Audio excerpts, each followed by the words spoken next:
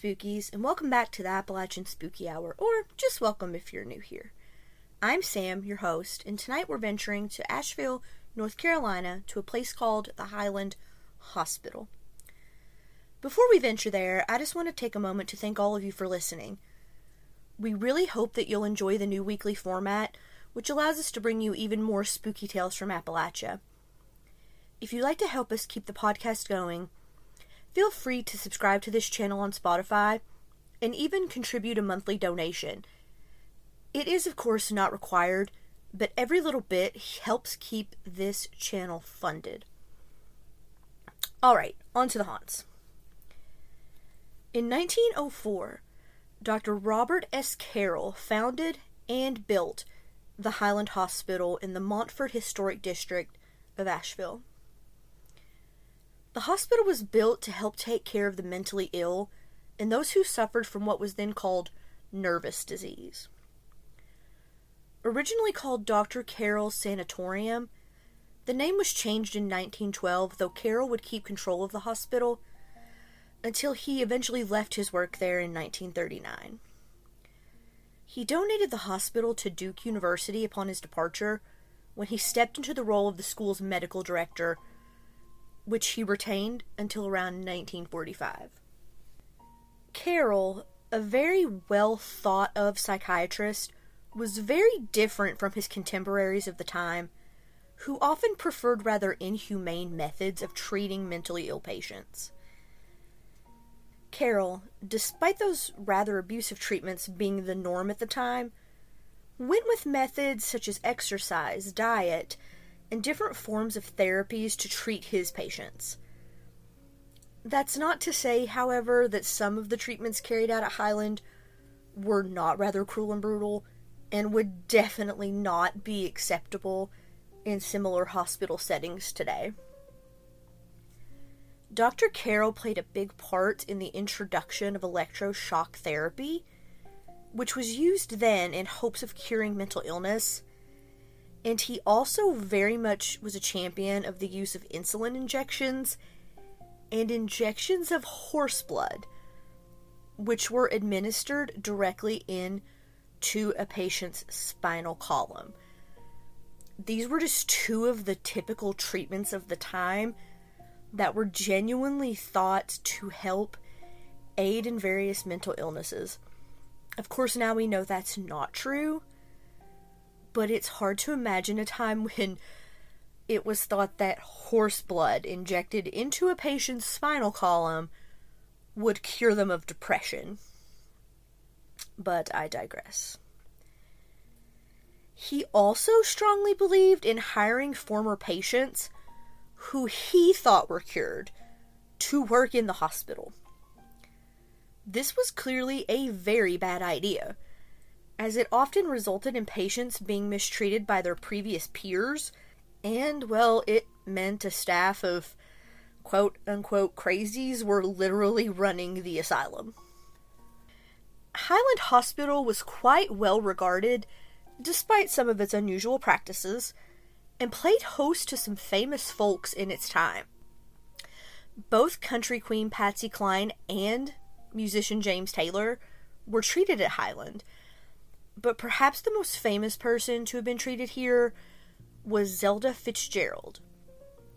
For those who don't know, Zelda was the wife of famous author F. Scott Fitzgerald, and she made her way to Highland in 1936, where she stayed off and on until 1940. She eventually returned for further treatment in 1943, 1946, and eventually 1947. We know now that Zelda likely suffered from schizophrenia, and she was housed on the top floors of the hospital, where the worst patients were traditionally kept in more high-security quarters. Poor Zelda had spent time in and out of mental health facilities, including hospitals in Switzerland and France over the years. She became obsessed with the idea of being a professional dancer, as she had studied ballet as a child.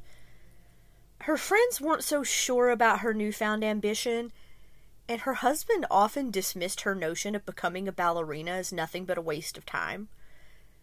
She began to practice dancing up to 8 hours a day, and it's believed that this grueling schedule she put herself on really could have played a part in her eventual mental decline.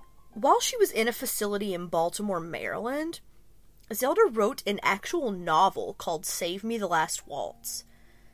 She sent her novel off to her husband's publisher, and it was actually released. The novel was semi-biographical and was more or less about Zelda's marriage to Scott.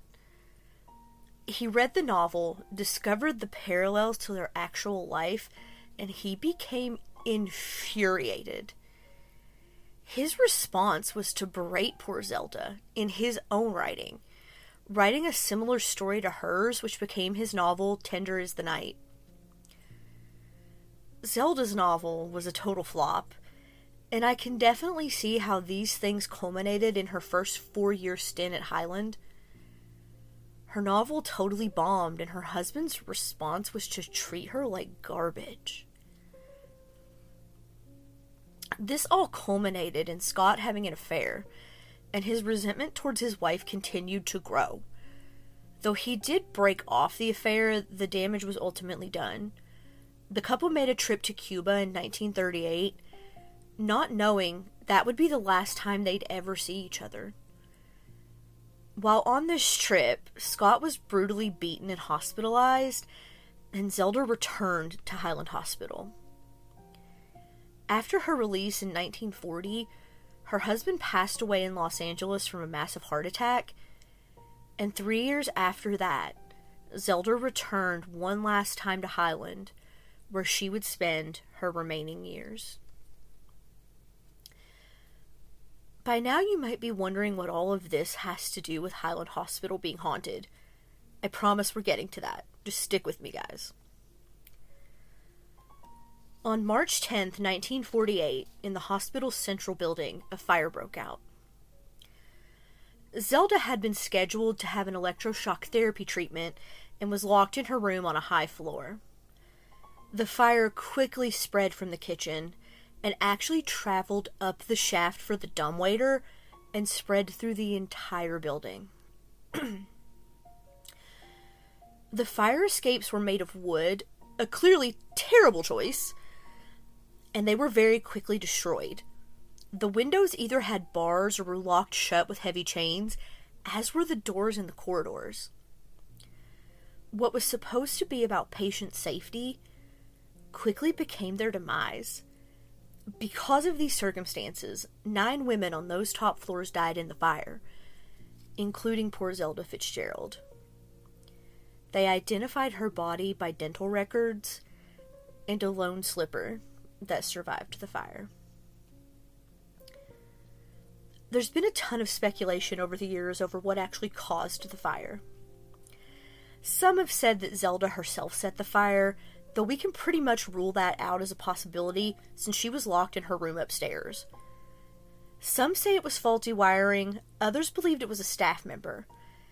It's not hard to imagine that was possibly the cause, considering there were former patients hired to work in the hospital.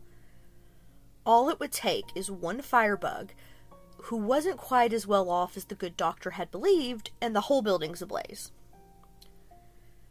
Regardless, the coroner's jury ruled that there was negligence, but not to the extent to be classed as culpable negligence. Meaning, more or less, nobody got blamed for this fire. Even though there is speculation that one particular patient did set the blaze. There is belief that the night supervisor, Willie Mae Hall, one of Dr. Carroll's supposedly cured patients, who now worked in the hospital, gave sedative to the other patients she didn't particularly like, and then locked their doors. She set the fire in the kitchen, which quickly spread. There was even a nurse who discovered the fire as it spread to the dumbwaiter. This woman was named Doris, and she smelled the smoke, went into the kitchen where she saw the flames. Rather than attempt to put it out or start immediately evacuating patients, she ran back out, shut the door, and ran to the nurse's station on the 4th floor. She made a call to Oak Lodge first, which is what Willie Mae Hall, our former patient / night supervisor had told her to do. In an emergency, don't immediately call for help. Call Oak Lodge first. So she calls them. The operator tells her the line is busy. Then she decides to have them call the fire department to report the emergency. Once this call's made, Doris and Willie, our would-be arsonist, began to evacuate people from the building. It took 25 minutes for the fire department to arrive at the scene, and by then it was too little too late. Zelda and the other patients on the 5th floor were already taken by the fast-spreading fire. After the fire, Duke University held on to the property until it was sold sometime in the 80s. Today, what remains of the hospital are part of a recovery home for teenagers and young adults who are struggling. It's also still home to Zelda Fitzgerald, who walks the campus at her leisure, just as she did when she was a patient at Highland Hospital. One former employee is reported to have had a run-in with Zelda long after her death.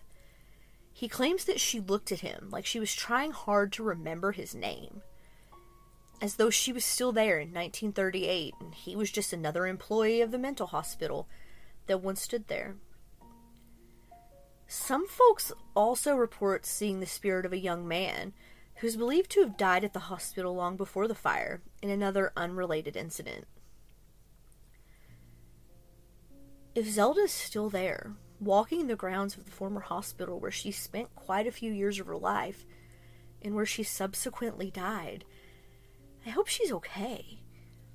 Or, well, as okay as a specter who's haunting a place like that can be. It's not unusual, not just in Appalachia, but across the country and even the world, that we hear ghost stories about these types of places, like Highland Hospital, Waverly Hills, Trans-Allegheny Lunatic Asylum, Pennhurst.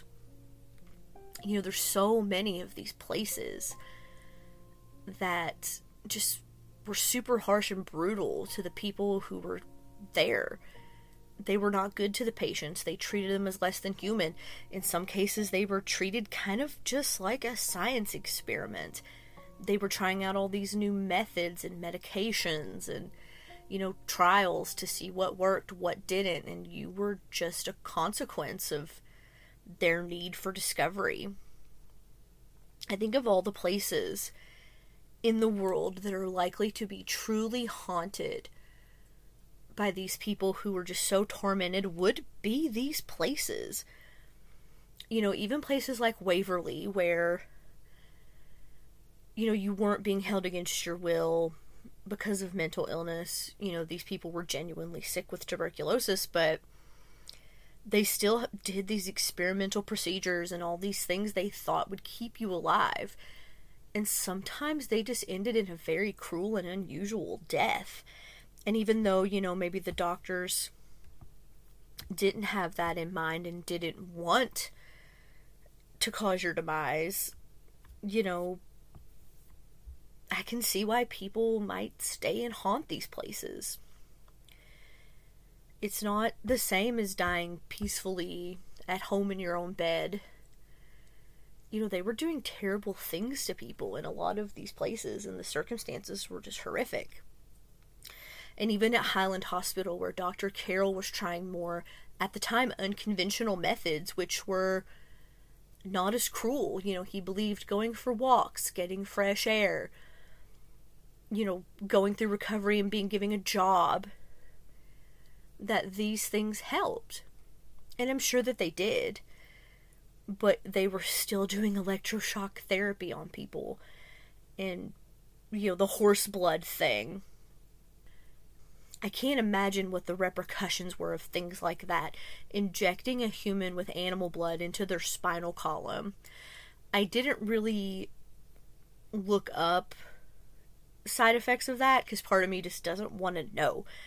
Because it couldn't have been anything good. And poor Zelda Fitzgerald, there are a lot of reports of people seeing her ghost on the grounds of what were once Highland Hospital. I can imagine why she would still be there, because her life was fraught with just unimaginable pain. You know, she was likely schizophrenic at a time when we knew very little about her schizophrenia, you know, her problem, her disease, her mental illness. Her husband treated her horribly. It was okay for him to air his, you know, personal thoughts on their marriage and all of their dirty laundry in his novels. But when Zelda did it, he retaliated just to further cause her mental anguish. Then he passed away, and she goes back into Highland Hospital, and she never leaves again. Because no matter what he did to her, I'm sure she loved him, and losing him pushed her over an edge. I don't know that if the fire hadn't happened that Zelda would have walked out of there, and even if she had, would she have still been a whole person, considering the treatments they were doing on her at the time. Willie Mae Hall likely was the arsonist. I didn't elaborate too much earlier, but, you know, she actually went before the coroner's jury. It was in newspapers. People are very confident that she set the fire, but she never got punished for it. But the question is, should she have been punished for it? Dr. Carroll decided she was well, gave her a job there, and this was likely the result.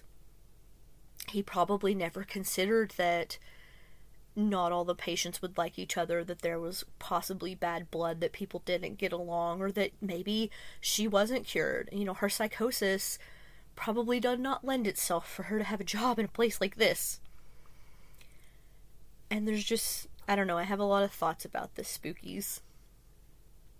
Just that people were treated very cruelly then, especially people with mental illnesses of all kinds. I mean, we're talking about a period in time, too, when husbands could have their wives locked up just by saying, oh, she's got women's trouble, she's got a mental illness, when really there was nothing wrong with her. He just wanted to get rid of her. You know, it makes sense to me why these sorts of places are very likely to be haunted by former patients, former staff, people that were just there living their lives, and terrible things happen to them. And we see the same sort of things in old prisons and reformatories, where you had people locked in solitary confinement for months at a time, in the dark, alone, or people were beaten and brutalized. And it was okay back then. You know, it was never okay, but it was just a different time when things like that were just more accepted than they would be today. And it's sad to imagine anyone being trapped forever in this endless cycle of pain and suffering. So I really do hope that if Zelda Fitzgerald is still at Highland Hospital walking the grounds, that she's at least content in the endless loop that she is stuck in. Because nobody should have to suffer through life and then still suffer after they're gone. Alright, Spookies, that's all for this one. The next time you hear from the Appalachian Spooky Hour, we will be coming to you live from the Farnsworth House Inn in Gettysburg next Wednesday night. I'm not totally sure on a time right now. I'm trying to peg that down. When I know, I will post it on our Instagram. Go over there and follow us. We're Appalachian Spooky Hour. That's where you can usually keep up with what we're doing. We'll be making lots of road trip posts. It's going to be a great time. Tons of spooky content for you guys. We are so excited to bring you along with this. But until then, remember, don't go outside alone after dark.